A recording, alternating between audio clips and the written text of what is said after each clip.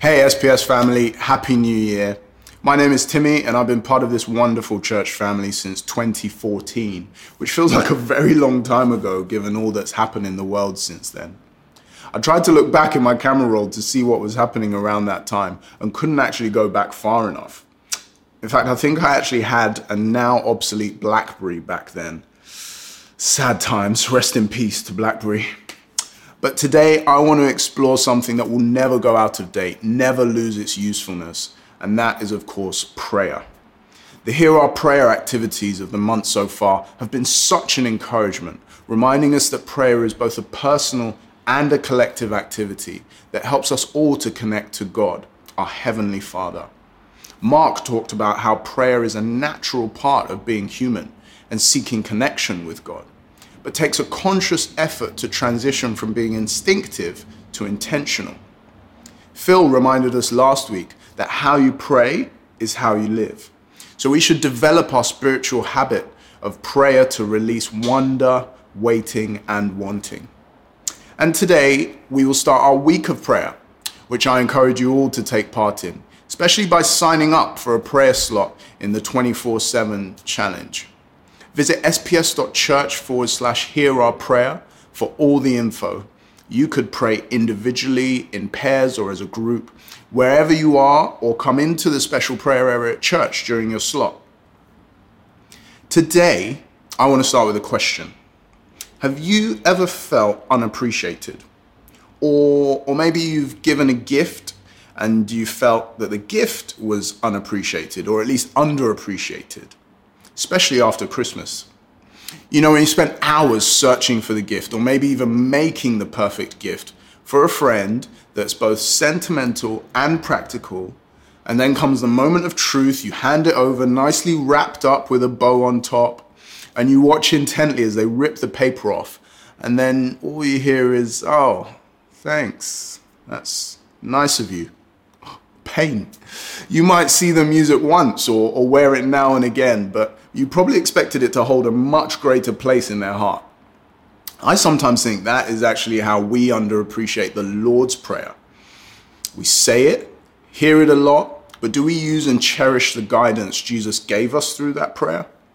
Today I want to unpack just how useful this prayer can be, either as a starting point or an entire structure for our prayer life and connecting with God. Even the occasion on which Jesus gave us this prayer was amazing.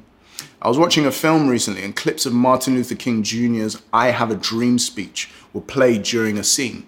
And everyone knows of that speech as being powerful stuff, probably the greatest speech of the last 100+ years.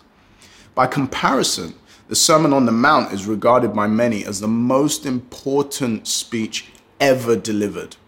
Jesus perched on a mountainside in Galilee, crowds and crowds of people around him, no notes to hand, and yet over the course of 3 whole chapters of the book of Matthew, and that's 5 to 7, we read of all the guidance and wisdom that he shared with them.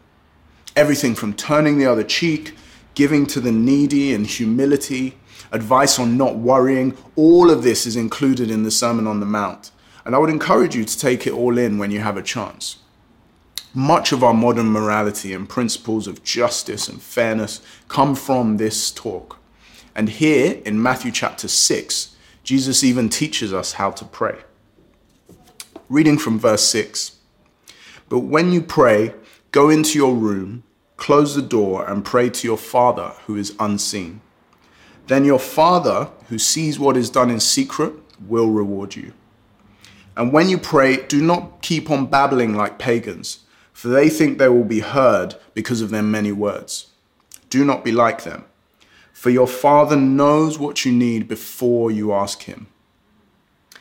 This speaks to what Mark mentioned a couple of weeks ago about making sure we find a certain place and make a deliberate time for prayer.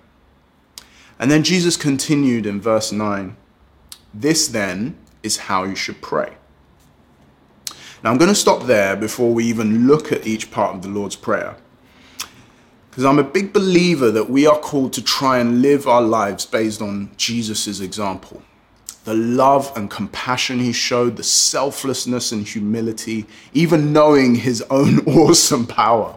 Just imagine if the difficult world we live in now was full of people, leaders, politicians, all trying to live like Jesus. How much better a place would it be? 1 John 2 says in verse 5, "But if anyone obeys his word, love for God is truly made complete in them. This is how we know we are in him. Whoever claims to live in him must live as Jesus did." So maybe we have some work to do to really live like Jesus. But with this prayer, we can at least pray like him. He has given us a perfect starting point, especially for those times in life when prayer might seem difficult and we don't know what to say or where to start. So in verse 9, this then is how you should pray. There are 7 petitions in the Lord's Prayer, but I like to consider them in groupings. First, our Father in heaven, hallowed be your name. God is Father to us all, reigning over his incredible creation from heaven. He is so worthy of our praise and worship. It makes complete sense for our prayers to start here. We have so much to be thankful for, which all comes as a gift from him. This reminds us not to put anything above God in terms of importance in our lives. Connection with him should be first priority, just as he intended it when he created Adam and walked with him in the Garden of Eden. Then your kingdom come, your will be done, on earth as it is in heaven. Here, theologians often talk about God's permissive or preferred will, what he wants to happen. One thing we know from Jesus in John chapter 13 is that a new command I give you, love one another as I have loved you, so you must love one another. We can bring heaven on earth by sharing hope and love and joy with those around us, especially the needy. And ever since Adam and Eve went against God's wishes and compromised our relationship with him, we have lived in a broken world that isn't how God wanted it to be. He would love for it to be more like heaven, more like his kingdom. So let's make that a prayer for ourselves. Then we ask God to give us today our daily bread. God is our provider, so we can confidently ask him for all we need. This mention of daily bread always reminds me of Exodus 16, when the Israelites had come out of Egypt, found themselves in the hot, harsh, empty desert, and couldn't help but think of all the juicy food and Deliveroo options they had left behind in Egypt.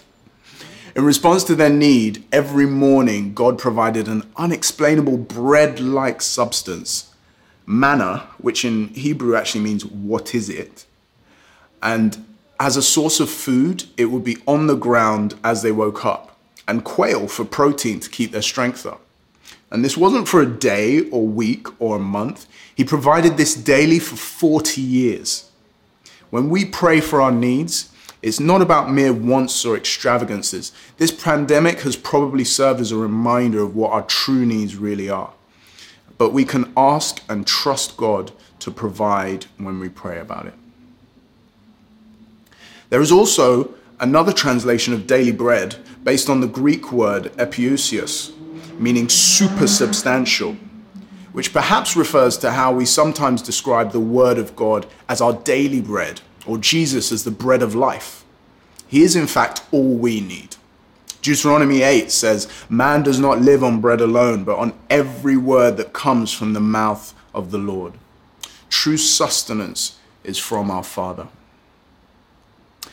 Verse 12 of this chapter, we read, "And forgive us our debts," or our sins, as we also have forgiven our debtors. Forgiveness. Now, this is always a hot topic on the Alpha Course, which we've just started again, so feel free to join us. And I'm going to challenge you on this one, on 2 counts.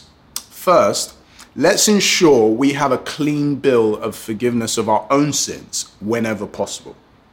This is a really important part of accepting the salvation earned for us on the cross when Jesus died. We only have to ask and we can be forgiven, daily if required. Some days I feel I've done all right on my sin count, maybe even a clean sheet, but it's still worth making the request in prayer to ensure a right relationship with God.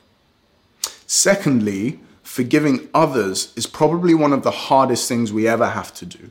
It's commonly said that not forgiving someone is like you drinking poison and expecting the other person to suffer.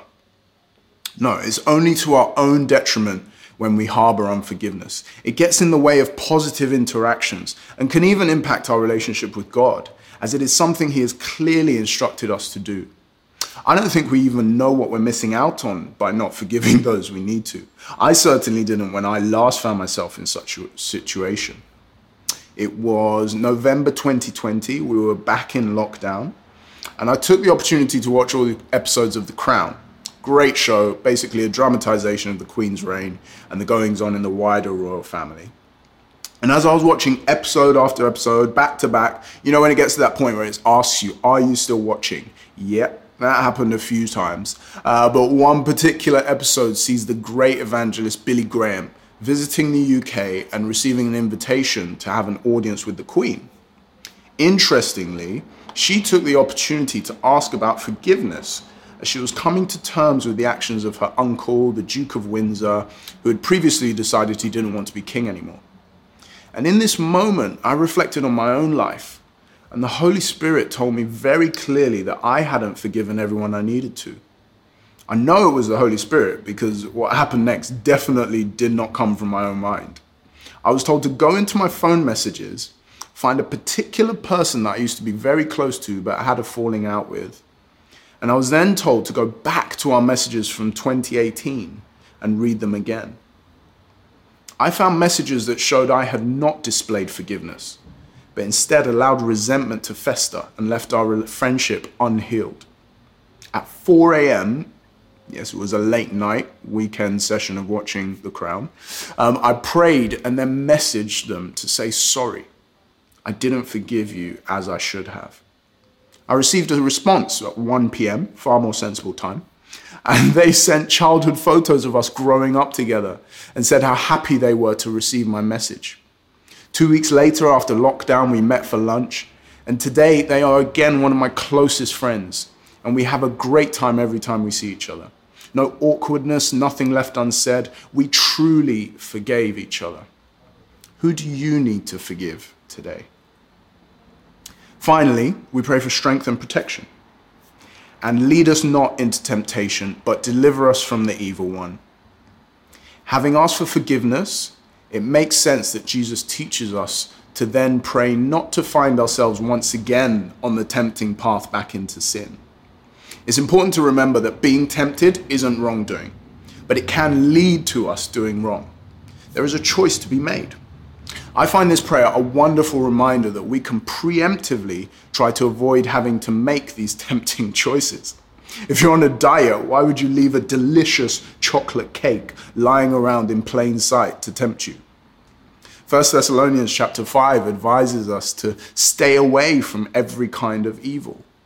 This could mean thinking about what we watch or where we hang out, maybe even who we hang out with, if we constantly find temptation in front of us. Being guided by God to make the right choices at the outset makes it easier for us to live like Jesus. But rest assured, as it says in 1 Corinthians 10, God is faithful. He will never let you be tempted beyond what you can bear. And at the same time as guiding us, God can protect us. Evil and danger is all around in this world, especially right now. I pray that God will continue to shelter you and your loved ones from harm, especially as we pray this prayer in faith. And so with all the important things covered, I encourage you to make the Lord's Prayer a daily prayer for you and your family. Pete Greig, author of How to Pray, and his 24/7 prayer team, take a break at 12 noon every day in their office to pray the Lord's Prayer together. Or it could be a guide, a way to start your conversation with God. It actually resembles a structure that I often use for my prayer time, which cleverly and conveniently makes a memorable acronym from the word pray. Praise. Just like the Lord's Prayer, we should start our time with God praising his name. Remind yourself how great he is, of the awesome things he has done. This is a chance to say thank you for life, all we have, and how God has come through for us. Then repent. Forgiveness of our sins and our forgiveness of the sins of others is something we can address daily. So let's make it a daily habit in our prayer time. A is for ask. Having expressed praise and thanks, cleared our slate, if you like, I like to think our hearts are now in the right place to make requests of God with the right humility and understanding that His will shall be done. Ask for your needs to be met. Ask for God's comfort in a difficult situation. As Jesus said in the passage from Matthew 6, your Father knows what you need before you ask Him. But still, we should ask and place it in His hands. Lastly, I believe prayer is a two-way conversation between us and God. Just like my 4 a.m. moment, God speaks to us by His Holy Spirit. But like any conversation, He needs that space to speak and be listened to. So we must yield. This means leaving room for God to respond. You wouldn't go to a wise mentor for advice and spend 95% of your time talking at them, leaving only a little time to actually receive from them. We must leave room for God to speak to us, especially in our quiet moments of prayer. So praise, repent, ask, yield. Try it out as a way to structure your prayer time this week. And as I close, let's say, or rather pray, the Lord's Prayer together, really focusing on each of the petitions we make and leave room for them to have meaning as we pray. Our Father in heaven, hallowed be your name. Your kingdom come, your will be done, on earth as in heaven. Give us today our daily bread. Forgive us our sins as we forgive those who sin against us. Lead us not into temptation, but deliver us from evil. For the kingdom, the power, and the glory are yours, now and forever. Amen.